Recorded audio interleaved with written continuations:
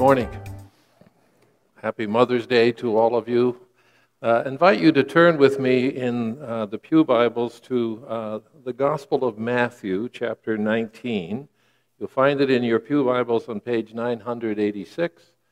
It will also be on the screen for you to follow along. We are looking, Pastor Bert and I are looking at the parables of Jesus under the theme, Windows into God's Kingdom. We want to try to peek into things, to understand things more broadly. I confess that this sermon doesn't deal at all with Mother's Day. I may sneak a reference to mothers in there, however, so be alert. We're going to pick it up at verse 19 when the person known to many of us who are students of Scripture, the rich young ruler, comes to talk with Jesus. I just want to alert you to the previous verses where little children were being brought to Jesus and his disciples rebuked them, and he says, "Let the little children come to me and do not hinder them, for the kingdom of heaven belongs to such as these." And when he had placed his hands on them, he went on from there. And then notice the transitional phrase, just then. Just then, a man came up to Jesus and asked, "Teacher, what good thing must I do to get eternal life?" "Why do you ask me about what is good?" Jesus replied. "There is only one who is good. If you want to enter life, keep the commandments." "Which ones?" he inquired. Jesus replied, "You shall not murder.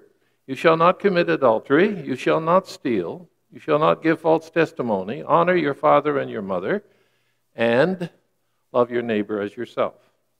"All these I have kept," the young man said. "What do I still lack?" Jesus answered, "If you want to be perfect, go and sell your possessions and give to the poor, and you will have treasure in heaven. Then come, follow me." When the young man heard this, he went away sad because he had great wealth. Then Jesus said to his disciples, "Truly I tell you, it is hard for someone who is rich to enter the kingdom of heaven. Again I tell you, it is easier for a camel to go through the eye of a needle than for someone who is rich to enter the kingdom of heaven." When the disciples heard this, they were greatly astonished and asked, "Who then can be saved?" Jesus looked at them and said, "With man this is impossible, but with God all things are possible." Peter answered him, "We have left everything to follow you. What then will there be for us?"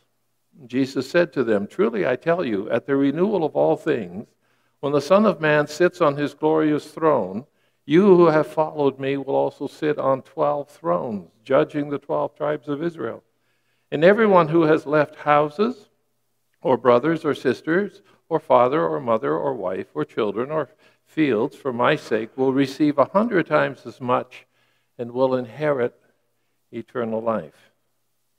But many who are first will be last, and many who are last will be first.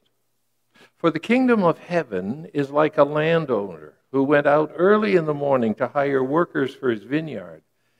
He agreed to pay them a denarius for the day and then sent them into his vineyard. About 9 in the morning he went out and saw others standing in the marketplace doing nothing. He told them, "You also go and work in my vineyard, and I will pay you whatever is right." So they went. He went out again about noon, and about 3 in the afternoon and did the same thing. About 5 in the afternoon he went out and found still others standing around. He asked them, "Why have you been standing here all day doing nothing?" "Because no one hired us," they answered. He said to them, "You also go and work in my vineyard." When evening came, the owner of the vineyard said to his foreman, "Call the workers and pay them their wages, beginning from the last ones hired and going on to the first." The workers who were hired about 5 in the afternoon came, and each received a denarius. So when those came who were hired first, they expected to receive more. But each one of them also received a denarius, and when they received it, they began to grumble against the landowner. "Those who were hired last worked only 1 hour," they said, "and You have made them equal to us who have borne the burden of the work and the heat of the day." But he answered one of them, "I am not being unfair to you, friend. Didn't you agree to work for a denarius? Take your pay and go. I want to give the one who was hired last the same as I gave you. Don't I have the right to do what I want with my own money? Or are you envious because I am generous? So the last will be first, and the first will be last." This is the word of the Lord. So what gets you out of bed in the morning? And what keeps you motivated to the task to which you are assigned? What helps you endure? What gives you stick-to-itiveness? Those are important questions because they get to the issue of motivation. And many in our culture would argue positively for a description that our culture is a meritocracy, that you earn what you get, and you get what you deserve.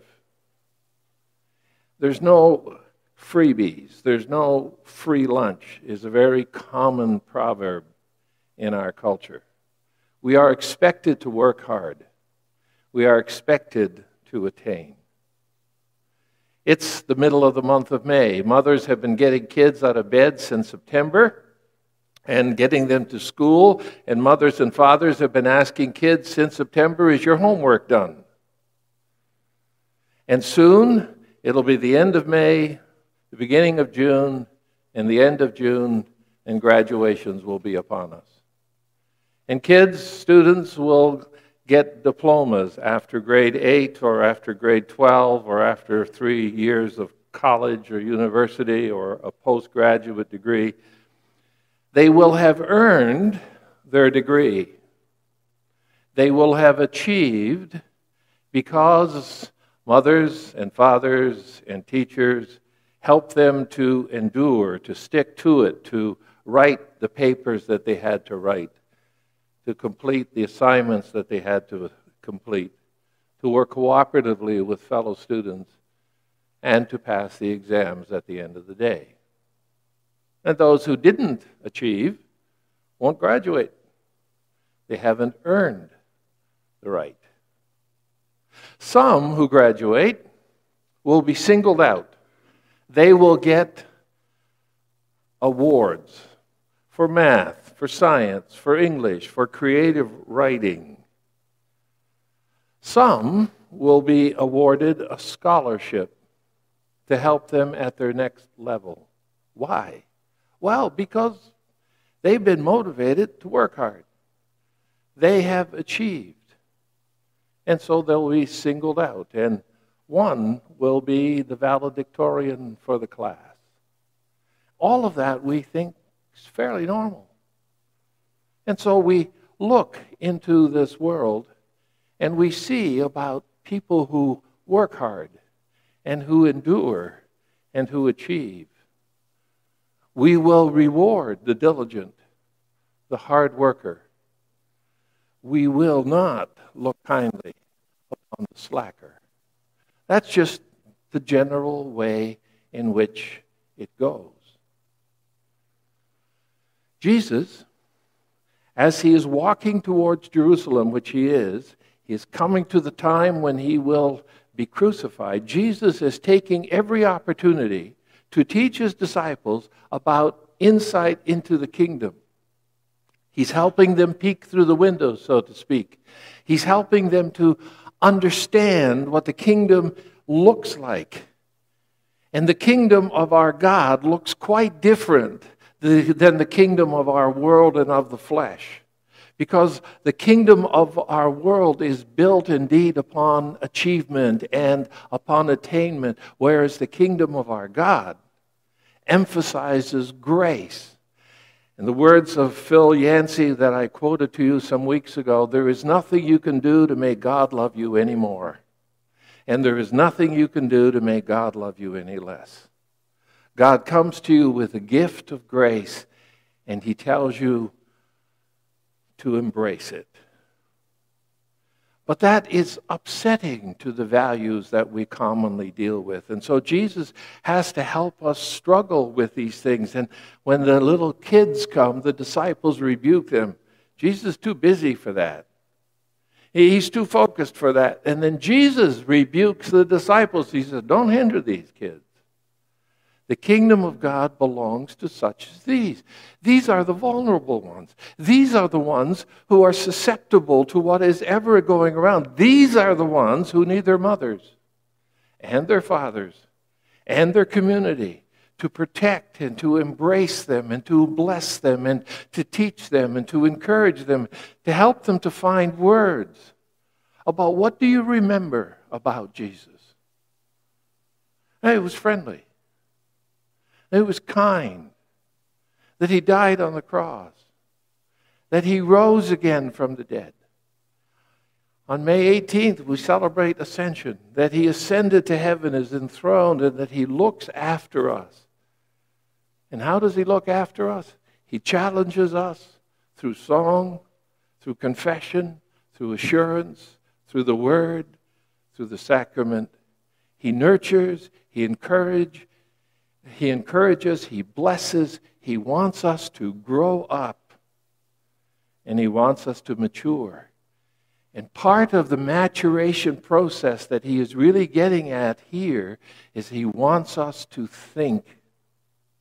He wants us to examine the issue from different sides, not merely from the side that we are accustomed to. You get what you earn, you get what you deserve. But from the side that we're not accustomed to. You are a recipient of grace, of God's free, unmerited gift of life and love. He challenges us to think. Some of you drive Ford cars parked in the parking lot. You'll drive them home from here. Henry Ford said this about thinking. Thinking is the hardest work humans can do, which probably explains why so few people engage in it. Ouch. Developed car, Model T Ford, is probably his biggest legacy, which has some negatives attached to it, is the whole production assembly line, right, where people become sort of machines and robots sticking things on 8 or 12 hours a day. But he says, you have to think. And so this rich young ruler comes up to Jesus. And he says, what must I do to inherit, to earn eternal life? What good do I have to do? What do I have to achieve? And Jesus makes some comments about good, but we're not going to talk about that for a moment. He says, keep the commandments. And then he lists the commandments off the second table. And then he adds, and love your neighbor as yourself. But a quick test, which commandment did he skip?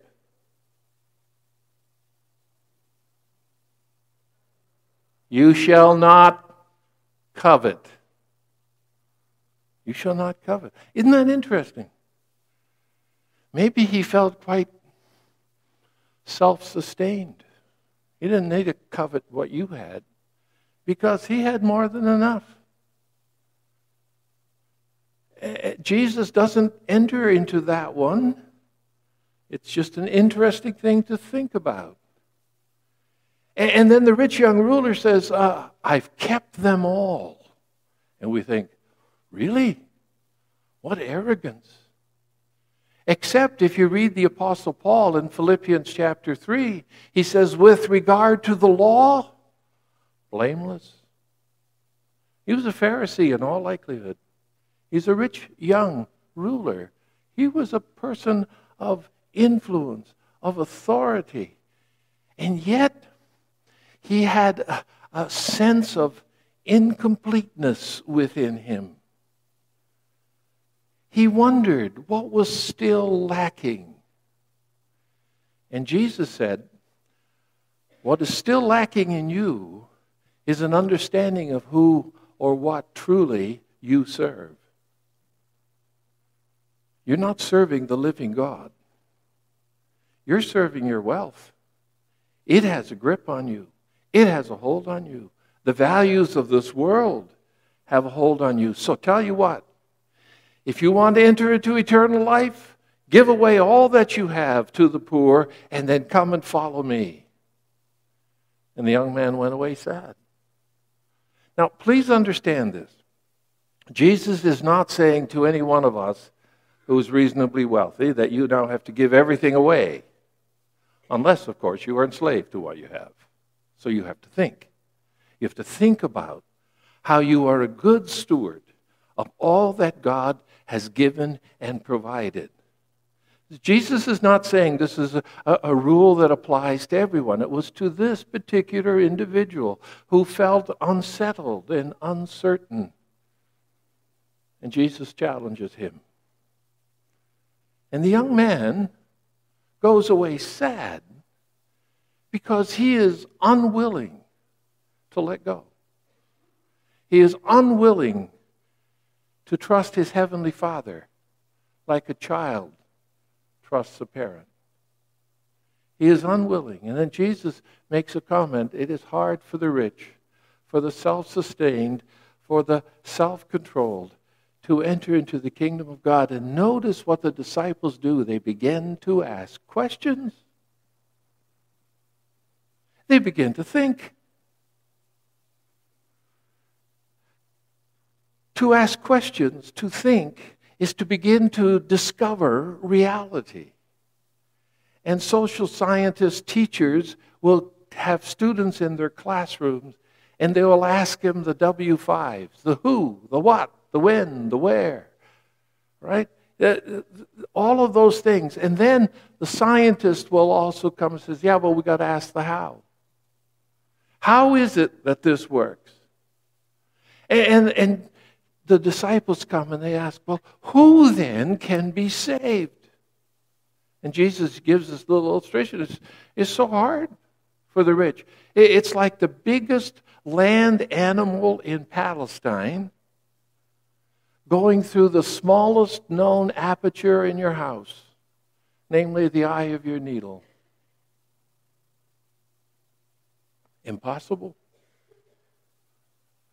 But with God, Jesus says, nothing is impossible. Because God is a God of grace. He grants to us what we cannot achieve. He grants to us what we cannot earn. He grants to us what we so desperately need, namely relationship with Him. But note that the disciples aren't finished with one question. Namely, who then can be saved? No, now Peter comes and he says, well, what about me? What about us? Because, well, we've left everything. We've left family. I left my fishing business, which was pretty good. Thank you very much.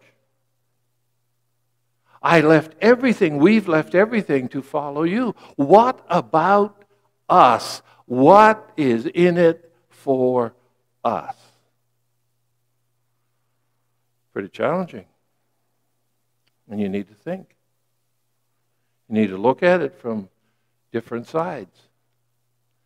And then Jesus says, well, in the future, not in the immediate, but in the future, well, you'll be judges over Israel, and anyone who has left father or mother and all the other things will receive 100-fold. Well, is that sort of immediately satisfying? I don't think so. But Jesus, remember, is a teacher. He is using every opportunity. And you have to ignore chapter and verse divisions in the Gospels here. Because if you would stop at the end of chapter 19 and not go into chapter 20, you would miss the fact that he is building this story of the workers in the vineyard right upon this conversation that he is having. So every once in a while, skip the verse and chapter divisions. They're not inspired. Okay? They're just not. Just skip them. If you want to read a book that deals with it that way, just read Eugene Peterson's The Message. They have sort of chapter and verse at the top, but not in the text. So you're invited just simply to read as the text unfolds. And so Jesus comes and tells a story. It's a simple story. There's not a lot of symbolism in here, that the word is the seed is the word of God, or in the contrast in another parable, that the seed are the people of God. This is just a story based on an agricultural reality. Growing vines and grapes was a common thing in Israel. But you should know, and I'm sure you do, that growing a vineyard is very labor intensive. You need to plant, you need to direct the branches, you need to prune, you need to harvest, and then you need to do it all over again. It's just very, very labor intensive. Now, another thing that I need to just say about this story didn't happen in reality. This is a made-up story. Jesus is spinning a tale to help us to think, to help us put ourselves in the position of what would we have thought, what would we have done, how would we have reacted, or how would I have reacted. He says, well, there was a vineyard grower, and in the morning, at 6 in the morning, he went to the union hall, to the marketplace, where laborers of the day who were available were standing for vineyard owners to come and hire them. The day was 12 hours long, 6 in the morning to 6 in the evening, split up into 3-hour segments. So 6 to 9, 9 to 12, 12 to 3, 3 to 6. That was a full day. And so he sends them out to the vineyard with this agreement. You will get a denarius for the day. Now, a denarius was the common wage for a laborer for a day. Let me try to put it into British Columbia terms. The reality of a minimum wage in this province is $16.75 an hour. Mothers encourage their teenagers always to find a job. You'll get $16.75 an hour. Times 12 hours, $201 a day. That's the equivalent, okay? A denarius, not 212, $201 a day. A denarius, $201 a day. And they go. Then the owner of the vineyard comes back at 9, and he sees other people standing there. Why they weren't there at 6, we're not knowing. It's probably because mother's been trying to get them out of bed since 6 and finally has succeeded.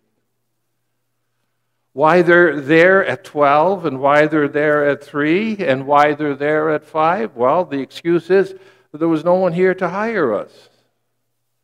Well, they were probably absent, but that's irrelevant. What is important is that the owner of the vineyard says, I will pay you what is right. And that you would do the math in your head. Well, if you work 12 hours, you get a denarius. If you work 9 hours, you get 3/4. If you work 6 hours, you get a half. And if you work 1 or 3 hours, you get a quarter. And if you work 1 hour, you get a 12th. I'll pay you what is right. And they go. Then at the end of the day, the owner of the vineyard says to his foreman, he says, well, gather them all together, and I want you to pay them in this way. I want you to pay the one who worked 1 hour first, and then the one who worked 9, and the one who worked 6, or the one who worked 3 and 6 and 9, and then 12. And so the one who works 5 hours, or 1 hour, gets a denarius, $201. Now you can imagine that mother would be pretty happy when he comes home. I finally got you out of bed. Finally got you to put away your iPhone or your iPad or your Game Boy. I finally got you to go $201. Wow.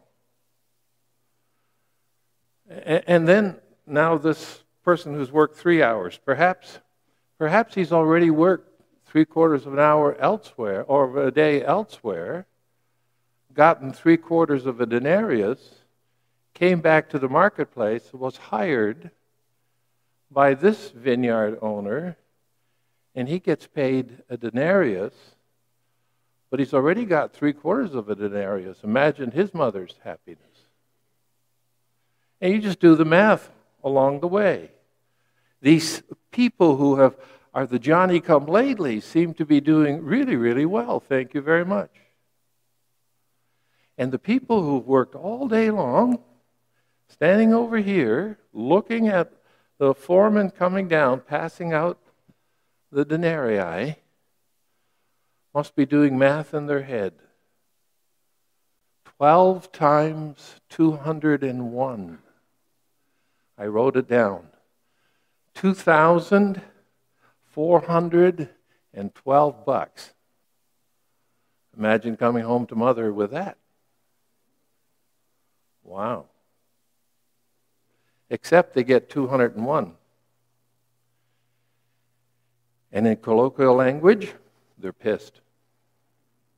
They're not happy at all. And you know what? I feel some sympathy. What do you mean? A denarii? Just one? I've been here 12 hours. I worked hard. And it was 34 degrees in the afternoon. And these guys who worked an hour, they get the same as me? That's not fair. How many mothers have heard their children say that? That's not fair. But remember why Jesus tells this story. He is not telling it for an example upon which you and I can base economic policy. That's not why he's telling it. He's telling it because the disciples who have questions, who then can be saved, and what's in it for us, are wondering how it is that they will inherit eternal life. And he wants them to think. And so Jesus says to these grumblers and complainers, and I think I would have been amongst them, Jesus says, did you not agree for a denarius? See, he asked them a question. And when you ask a question, you're forced to think. Did you not agree? Second question. Can I not do with what is mine what I desire? And if I want to give to the 1 hour guy the same as I give to what you agreed to accept, is that not my right? And then the third question. Are you envious? Are you jealous?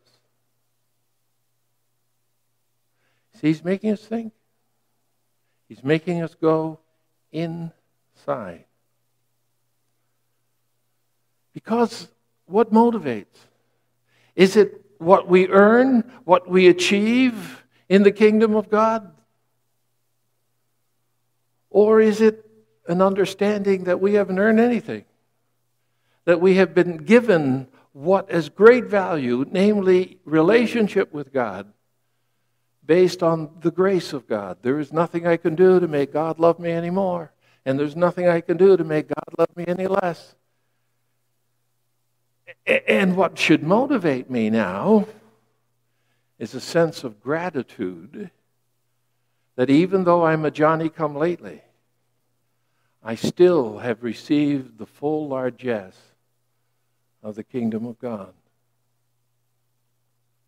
God loves the latecomer as well as the early bird.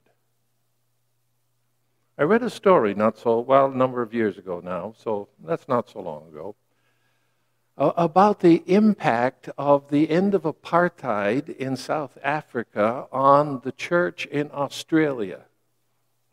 You know, there are many people of Reformed persuasion in South Africa, and after apartheid ended and the African National Congress took over authority in South Africa, many people who were white left.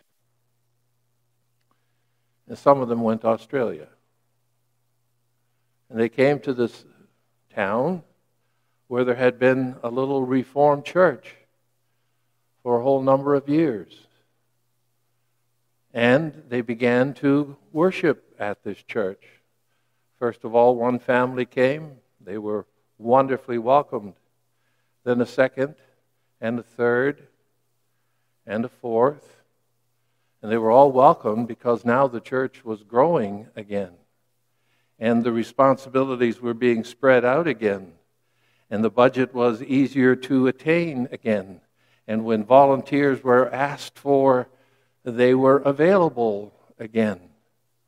But then family 6 came, and 7 came, and 8 came, and 9 came, and 51 and 52 came. And pretty soon they outnumbered the people who had started the church.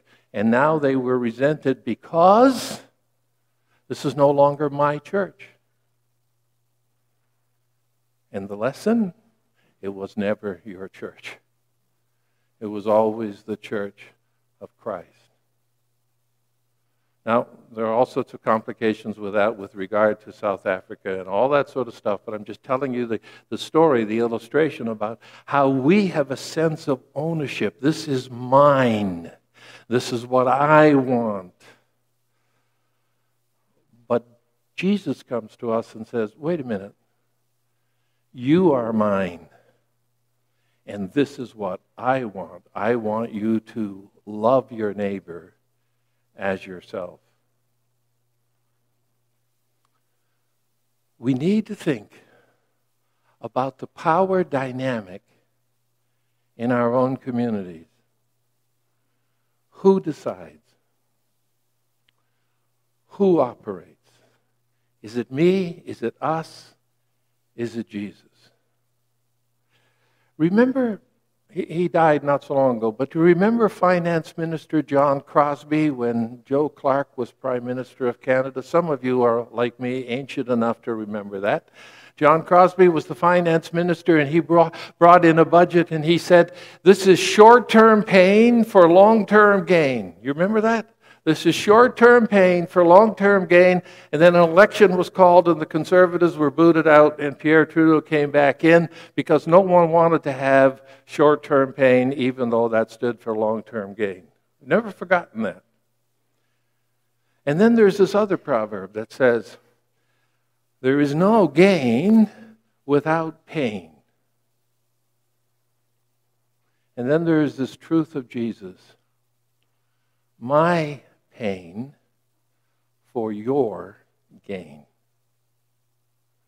So if you have a hard time changing the values of this world to motivate you, because after all, we should get what we earn.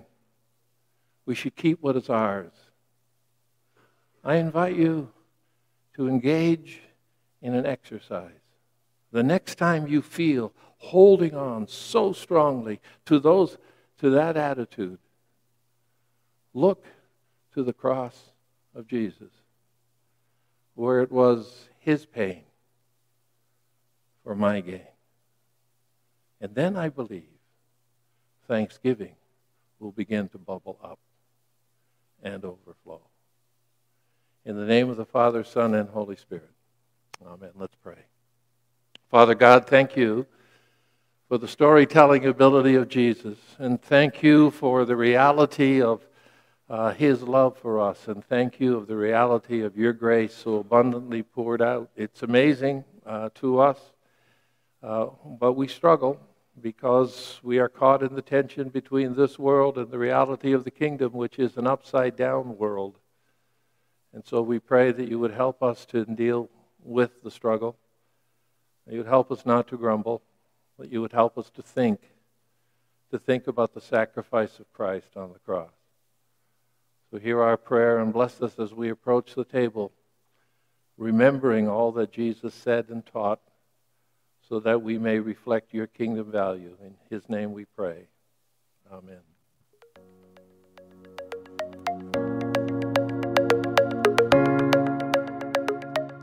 Thank you for listening to the Willoughby Church Sermon Podcast. The Willoughby Church Podcast Network also has podcasts about discipleship, the Heidelberg Catechism, and even a podcast hosted by some of the youth. You can find out more about the Willoughby Church Podcast Network by going to willoughbychurch.com.